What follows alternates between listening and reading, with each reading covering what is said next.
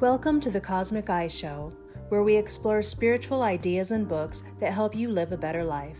Hosted by spiritual teacher and author of If You Can Worry, You Can Meditate, Jason Napolitano. All right, hello. Welcome to the Cosmic Eye Show. I am your host, Jason Napolitano, and I have on the line Mr. Chris Sheridan. How you doing, Chris? Doing great. Great to be here. Awesome.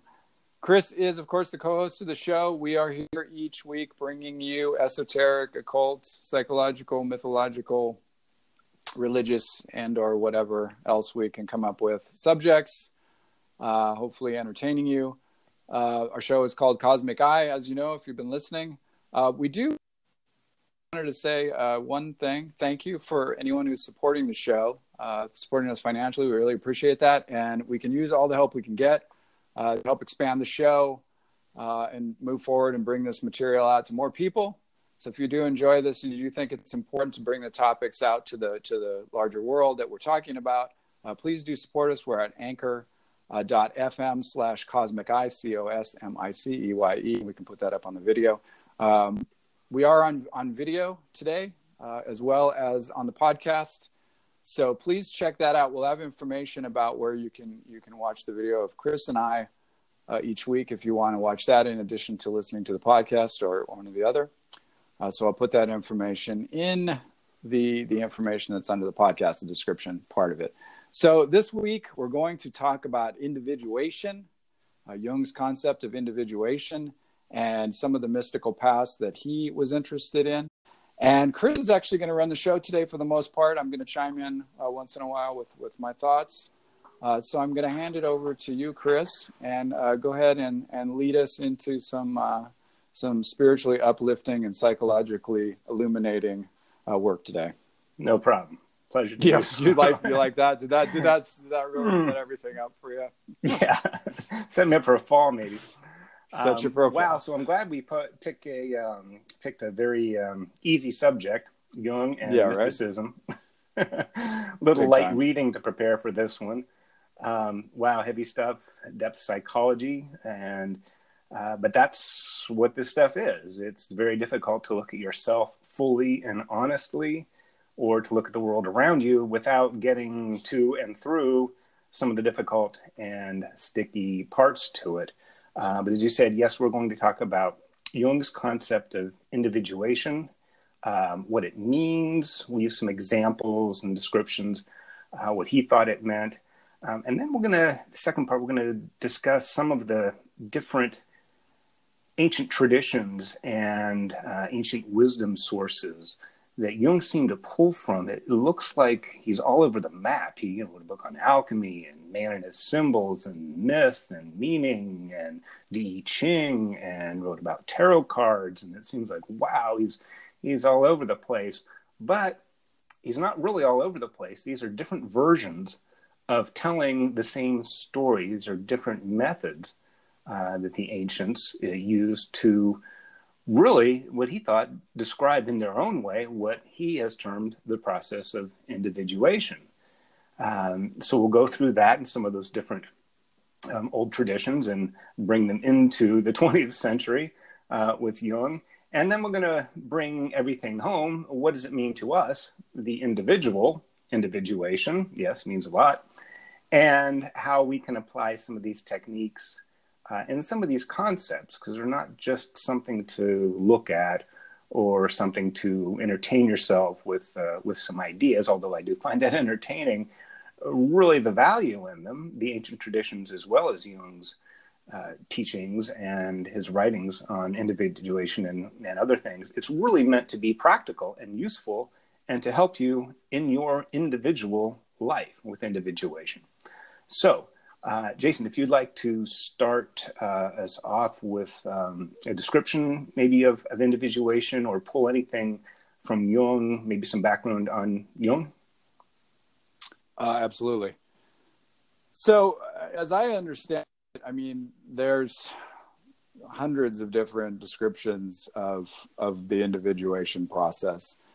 Some more technical, some less technical. There's the kind of clearest way that I understood it was described by Jung in in this great video that is on YouTube. It's a 3.5-hour video of him being interviewed by a psychology student in the United States, and he's asking Jung about about the individuation process, and Jung's reply in terms of what that actually is he basically describes it as an acorn being planted and an oak growing.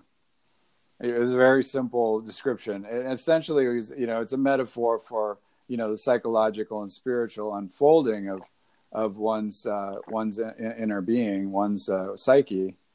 But really a beautiful and clear way to put it. Again, it's described in many different places in many different ways.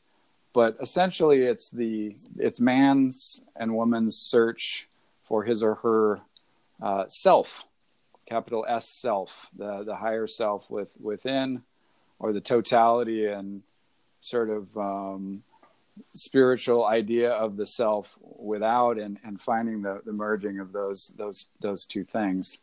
It's a union of the opposites. It can be described as that. There's a lot of different mythological language used to describe it. One of the better explanations that I found is, I'm gonna give recourse to a book here, is in Yolanda Jacoby's book, The Psychology of C.G. Jung, right here, and she describes the process quite well in her work, and she draws mostly from Jung's work from Aeon, Aion, one of his most famous and later works, one of his most mysterious and challenging works, but most important works. It describes a sense of individuation in Gnostic and sort of esoteric Christian terms, but it's a very important work.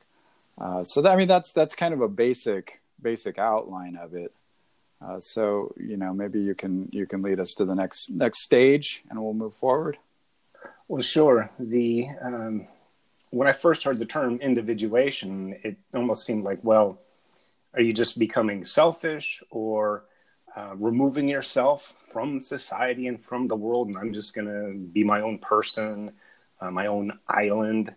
And that's not really the case. It really lends more towards being indivisible, that you are both at the same time indivisible within, and you're indivisible from the world around you, but you are a standalone, not a part, but this part of the whole, my part, this totality of my being, is complete. It is whole, matured, just like you were describing the acorn fully maturing into an oak tree. And like an acorn or other seed, we have this, at least the spark of it within us.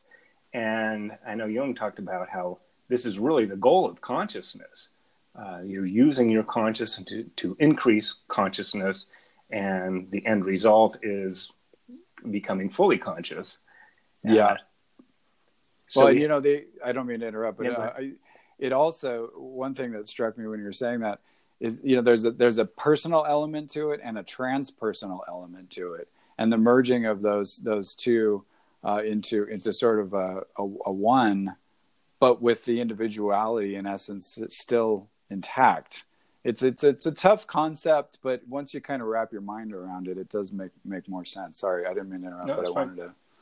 Well, chime in. We're having a dialogue, a discussion. That's what makes this podcast so great, is that we get to have this, not only just adding two people together, but having that exchange and interchange of ideas. And I hope people listening too can chime in on the comment section and let us know what you think.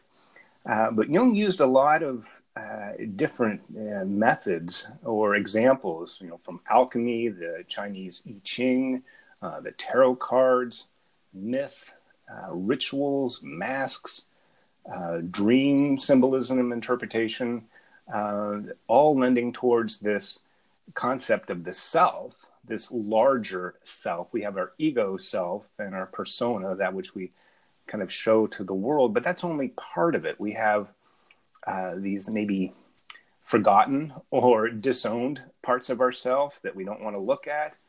Some we are aware of, some we are not aware of, and they exist in the shadow, and the shadow is also part of our entire being. So I like to look at it as a sense of healing, in the sense that the root word healing has to do with becoming whole, that it's your whole and complete. There's parts you like about yourself, the part you don't like about yourself. They've all come together now and brought you into a complete whole self, of which the ego is one very, very important part, but it's just a part. Jung also was involved in very early on in 12-step recovery. And in the big book, you can read about that very early on. And it was, using this spiritual prescription, and that is to believe in a higher power. And that can be an internal thing. You don't necessarily have to believe in God or something like that, but it can't just be you, just your ego self. There has to be something beyond who we are and what we are, and to really get a sense. And to become that, you also have to let go of who you thought you were. Exactly. Let me jump in real quick. I think it's important to contextualize this for the listeners.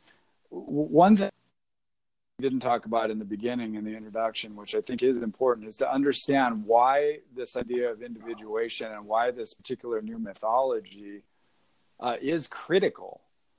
In other words, why is it even important for us to understand this today? And one of the things that Jung saw this, and many of the romantics, many of the modern age saw this as well, that we as humans were losing our mythology. We were losing our myth. In other words, in the West, for us, that myth, that overriding myth was the Judeo-Christian tradition. Mostly, for most people, it was the Christian tradition. And so when that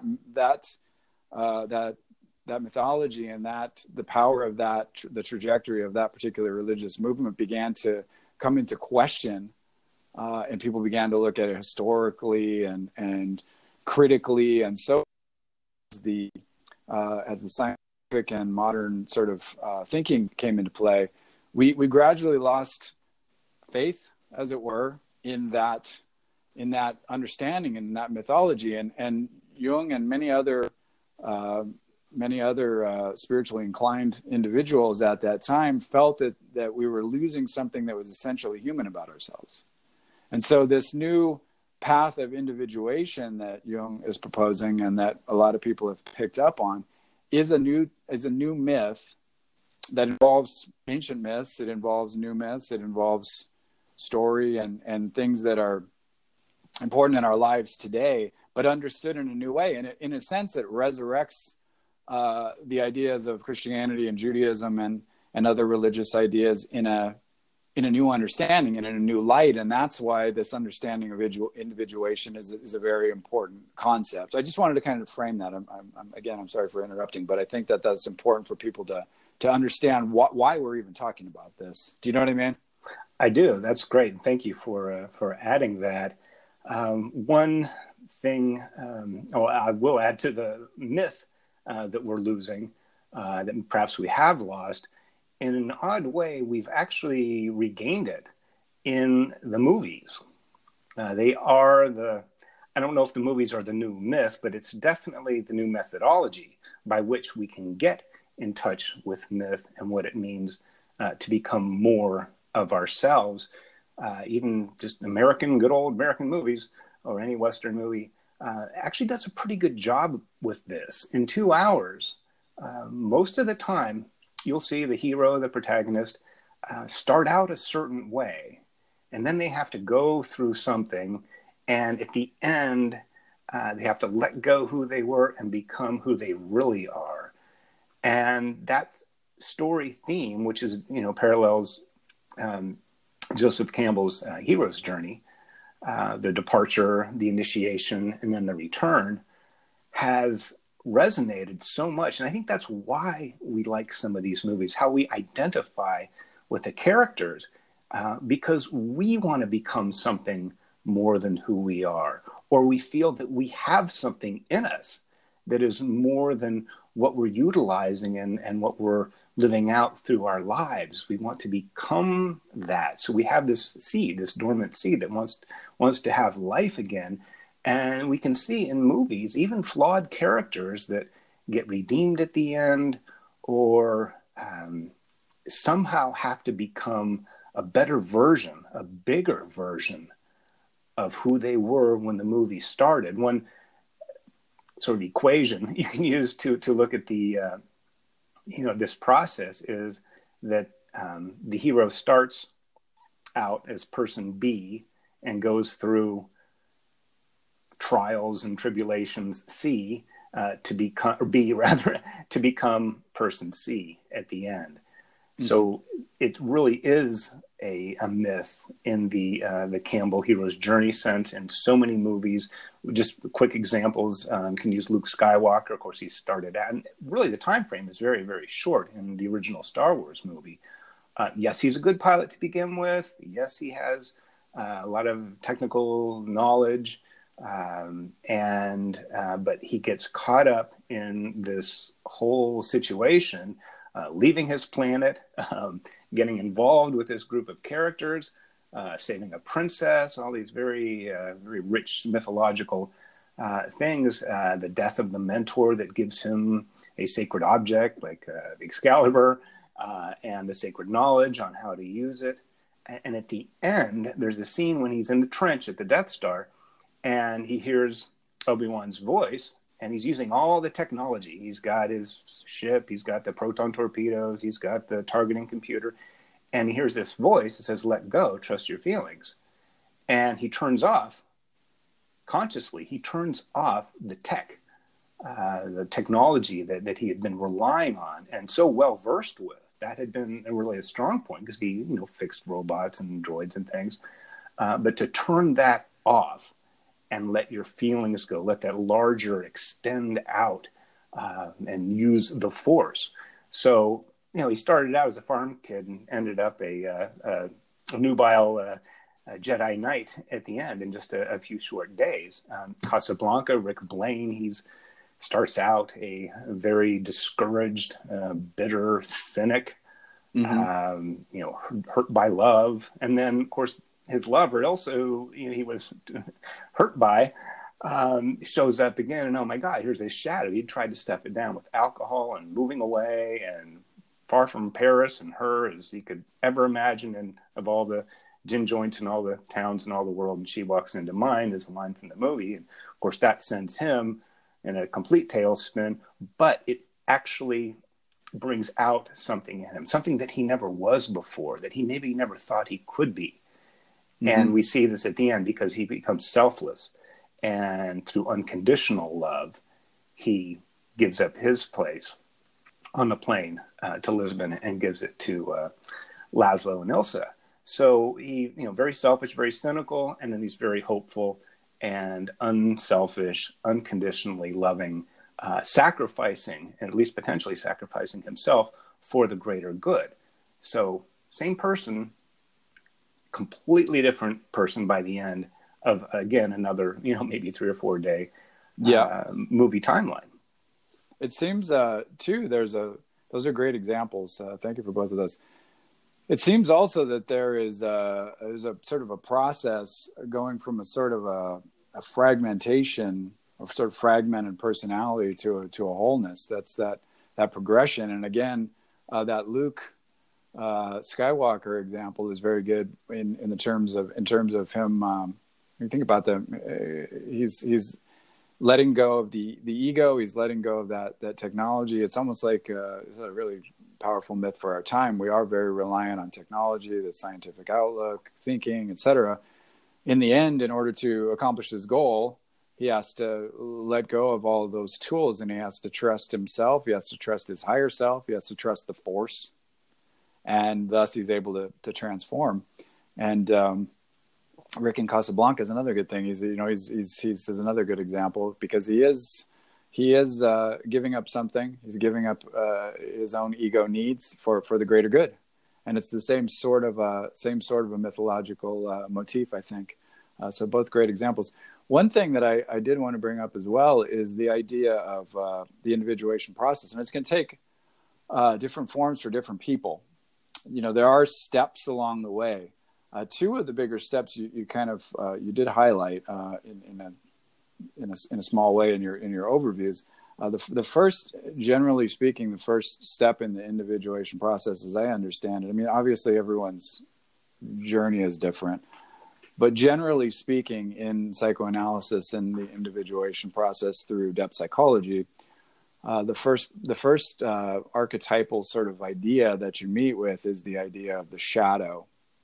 And that's where we begin to understand that the parts of ourselves that we don't accept, we project onto other people and turn into somewhat of an enemy. I suppose the shadow figure, in essence, is sort of a dark father as well. Darth Vader, dark father. I read that the other day. I thought that was fantastic. I had never made that connection before. But Darth Vader also represents the shadow part of Luke. Oftentimes the shadow figures in dreams or in mythology literally come out of the shadows, or they're in dark clothing, they have dark hair. Darth Vader had a dark mask on, a black mask. So they tend to have that kind of symbology or symbolic motifs. So, that's kind of the first stage. And then the second portion of it is then the understanding of the opposites, the anima or the animus, which are that's the contrasexual element within us. So as a male, the contrasexual element would be the anima. That's like a sort of soul figure. So the sort of feminine in man, and in a female, it would be the animus, which is the sort of masculine, symbolically speaking, portion of herself. So we have to come to some understanding that there are those different parts of ourselves. Those play out in the female characters or the male characters, depending upon who the particular hero or heroine is in the story. And those are, two of the first kind of portions of the individuation process. It goes on, and we won't have time to cover all the stages, but those are two very basic things that are pretty easy to see, particularly in mythology and movies. So I wanted to add that as well. Okay, great. And Jung, throughout his career, seemed like he approached individuation using, as I mentioned at the beginning, different sources of ancient wisdom and examples of transformation. One he really spent a lot of time with, and I know we've talked a lot about Manly Hall and done several podcasts on the secret teachings. Actually, when Jung decided to write his book, Alchemy and Psychotherapy, he borrowed from Mr. Hall's collection several documents, manuscripts, symbols, books of images, and these alchemical processes, because he felt that alchemy, presented and also alchemy is from the West, but it presented, like what you're talking about, the different steps and stages, because alchemy isn't just, you turn the lead to gold. You go through all these processes.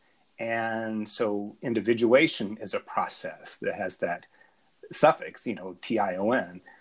So in alchemy, you have calcination, you have distillation, you have mortification, fermentation, and so those are all different phases of the individuation process, represented symbolically through alchemy, and those are things that actually occur within us, right? Well, that's really the point. And even like we were talking about movies, like Star Wars, and somebody sacrificed for the greater good or became a greater person for the greater good. The individuation process, yes, it will help the collective, but it really takes place in the laboratory of your own individual self. So there may be external metaphors, changing lead to gold, but really you're changing your own leaden or heavy, dark, tarnished aspects of yourself. And through distillation, calcination, all these different processes, you're changing it. You're changing you. You're changing your consciousness, what you think about, how you think about things, what's important, what's not, to get to this gold state. And gold is such a great metaphor because it's a metal that doesn't tarnish. You can do anything you want to it, And you can, no matter what, you melt it back down again, even if it's stuck in rock. If you get it hot enough, it comes out gold. So there's this purity to it, as well as, value. It's definitely a more valuable metal, but it's really what we're doing in ourselves. We're making ourselves golden from our leaden self. And it doesn't happen, again, it's not just a one-step process. So it may take a lot of looking at the shadow, like you're talking about reconciling the opposites. That's a really big theme, especially when Jung talks about the I Ching, the Chinese divination tool that's thousands of years old. It's the same thing with yin and yang. They are seemingly separate and very, very different, and of course, opposite ideas or forces or concepts. But that's more of an illusion. They are just two sides of the same coin, different in form or in appearance, and maybe their function and process, but they can't exist without each other. And I think that's a really big problem that in the West, especially in the United States, is a problem. And it's everywhere from our political theory that we have this two-party system, which really makes no sense whatsoever. There's no chance of a coalition. It's kind of winner takes all. So you have these opposing. It's yay or nay. It's, left or right. You can't have left without right, conceptually. We seem to think that politically, that it's either God or science. Well, you can really have both. And if you don't know that, read Einstein. He talks a lot about God. And of course, he's a great scientist. So that those even seem to be split or at odds with each other. Now, they can take competing ideas because you're looking at something through a different lens, but really you have to have both. And that's where Taoism with yin and yang, where alchemy, and you're talking about this fragmentation. Our personality becomes fragmented. In the Inca tradition with the shamans, they believe that at any point along your life, any trauma that you suffer, any loss or rite of passage or a difficult change you go through, that every time that happens, part of your soul is actually broken off. It doesn't go away. It's still hanging around there somewhere, but it's not integrated. And there's a procedure called soul retrieval. It's a whole shamanic ritual that is fairly involved, but in the simple version is that you get all these broken pieces and you bring them back together. They're reintegrated. They're welcomed back into your being. Mm-hmm.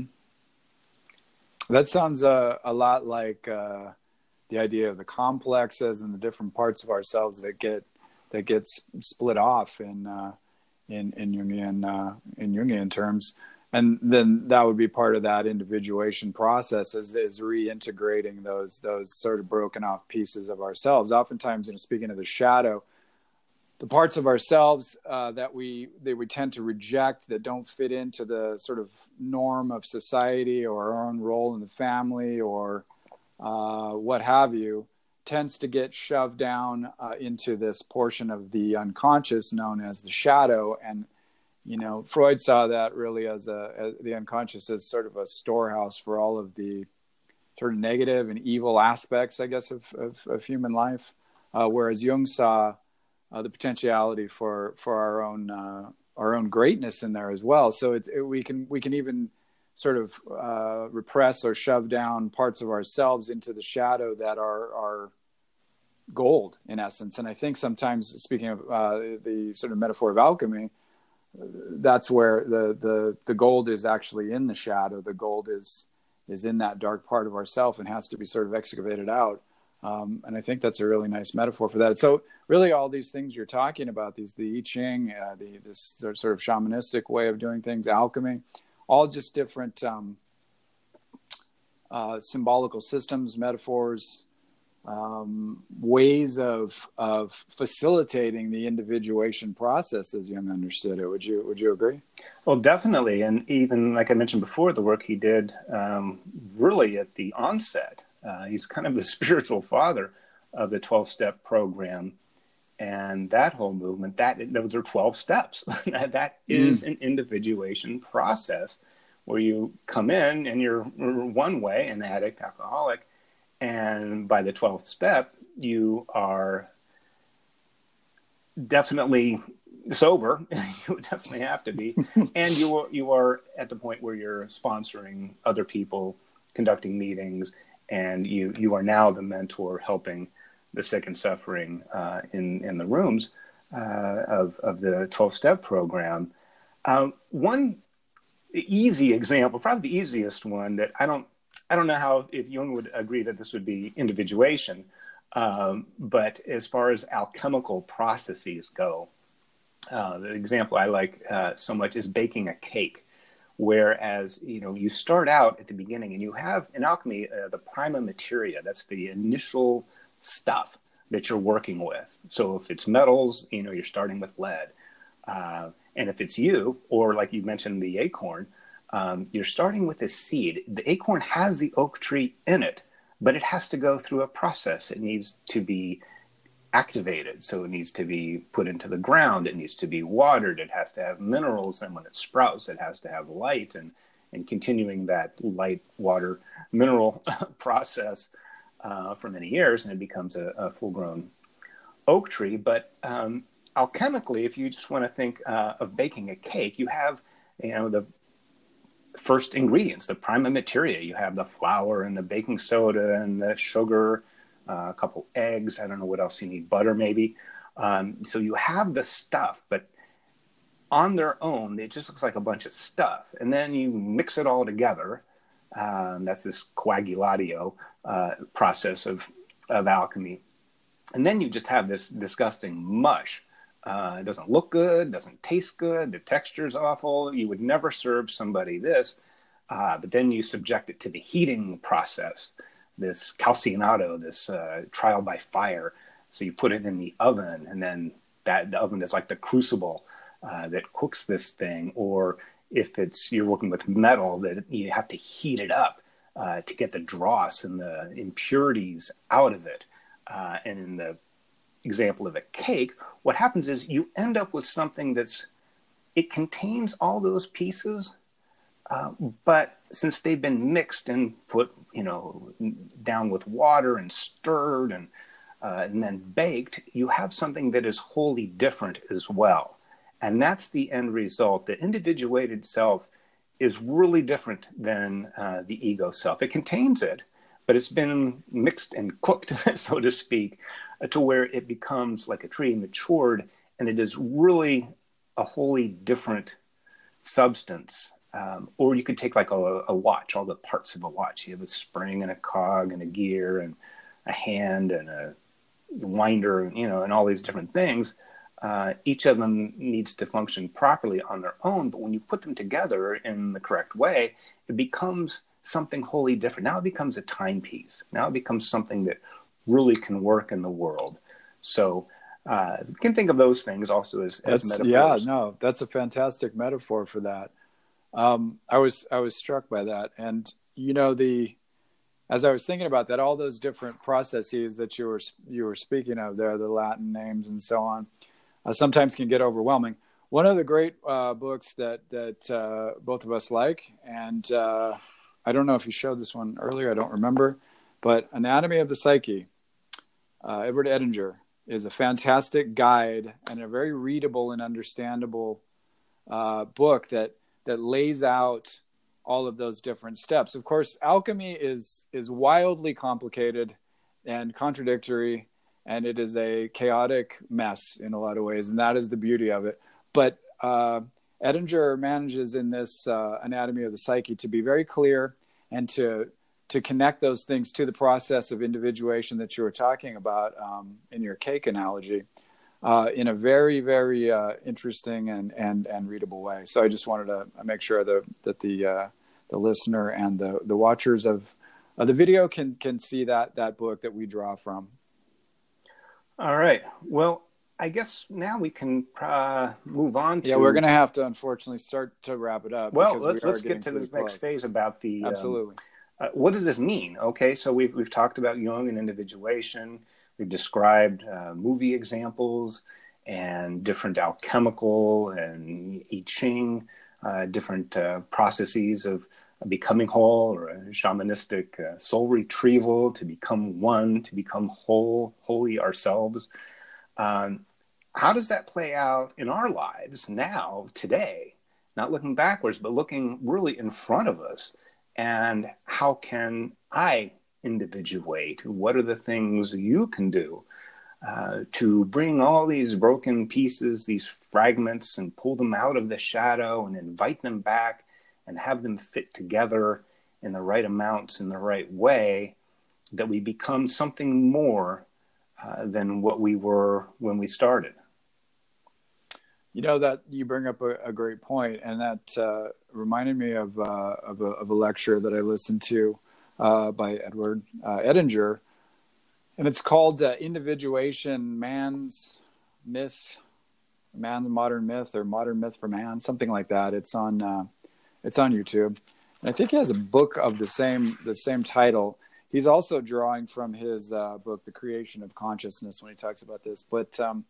One of the things that he points out that's a very good way of getting started with this material, to even understand that there's different parts of ourselves, to understand the concept of projection, the shadow, and so on, is to begin to look at things in your daily life that push your buttons. Things that you love, things that you hate, people that push your buttons for no particular reason. Those are the sources that are most active in us, that we're probably most unaware of. So they are generally connected to the shadow portion of ourselves. And that's something that we can do. We can take a look at something that bothers us to a great degree. We hate it. We're passionately angry against this or that particular thing. We're indignant against this or that particular movement or this or that leader. And we can see what is in ourselves that is like that. So it's a difficult process, but when we do look at it, it's very illuminating. So you've got to analyze those things that really move you one way or the other. Either you love them or you hate them. And I think that emotional content, that affect that's connected to that, is a really good sign that there's something constellated within you. In other words, there's probably a complex or some portion of yourself or something that you don't want to necessarily acknowledge in your own psyche, that you're projecting out onto the world or out onto another person or situation, that you need to look at within yourself. And it's difficult to do, but it is very illuminating. Even to understand that there are different parts of ourselves is sometimes challenging. You think, oh, well, these different parts of myself, I must have multiple personality disorder or something. And it's not what we're getting at. If you slip in and out of personalities, that's, well beyond what we're talking about. It requires, serious psychiatric care. But what I'm talking about is these different things that move us within, these different parts of ourselves that seem to, sort of seize us at times. We're somewhat out of our right mind, as we might say. We get seized by those impulses that we afterwards, when we're calm, we look back and go, what the hell did I do that for? And how often do we do that? We just blow up at someone for reasons well beyond our conscious mind. Those are the things I'm talking about. When you can start to shed some light on it, on those things that move you so deeply and so sort of unconsciously, you begin to get in touch with those different parts of yourself, and you begin to get a handle on who you are, and you can integrate those things into a whole. And Jung always said, and all of the first generation analysts always spoke about how there's no such thing as a perfect person.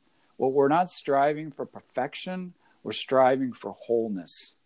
It's a different concept than trying to be this pure, perfect person that's without sin or without any blemishes or imperfections. And it's saying, okay, look, this is me, warts and all, and I accept that. I'm trying to work on the things that I have issues with and that I'm projecting onto others. I'm trying to pull those projections in. So one thing Jung said was, oh, I heard that dog.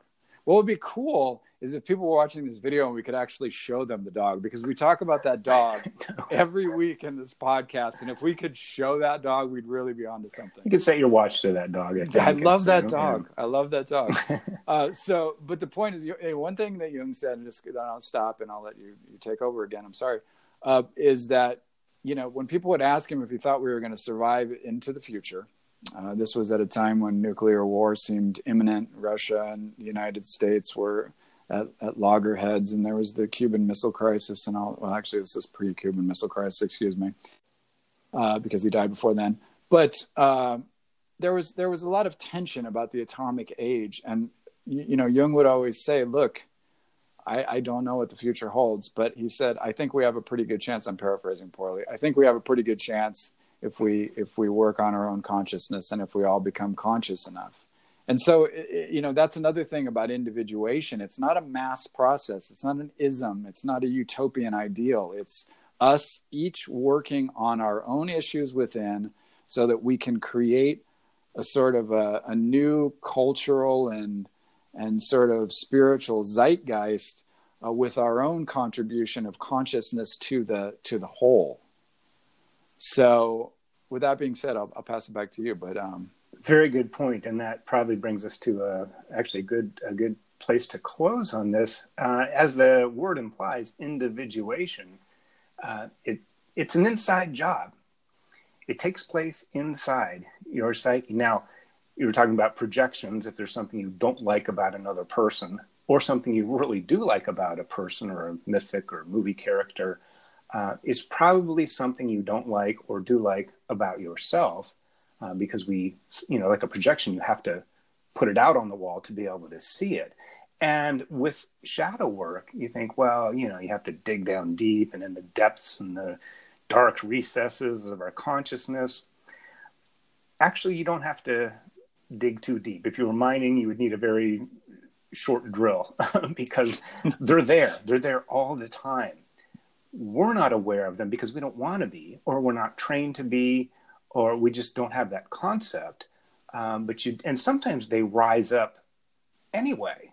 There's the notion of a Pluto crisis, that Pluto being the god of the underworld, that if there are shadow elements, and you're very, very right, and just like in an actual gold mine or diamond mine, it's deep in the earth, and you have to cut through rock and layers of strata and all these things to get to it, and it's a difficult, process.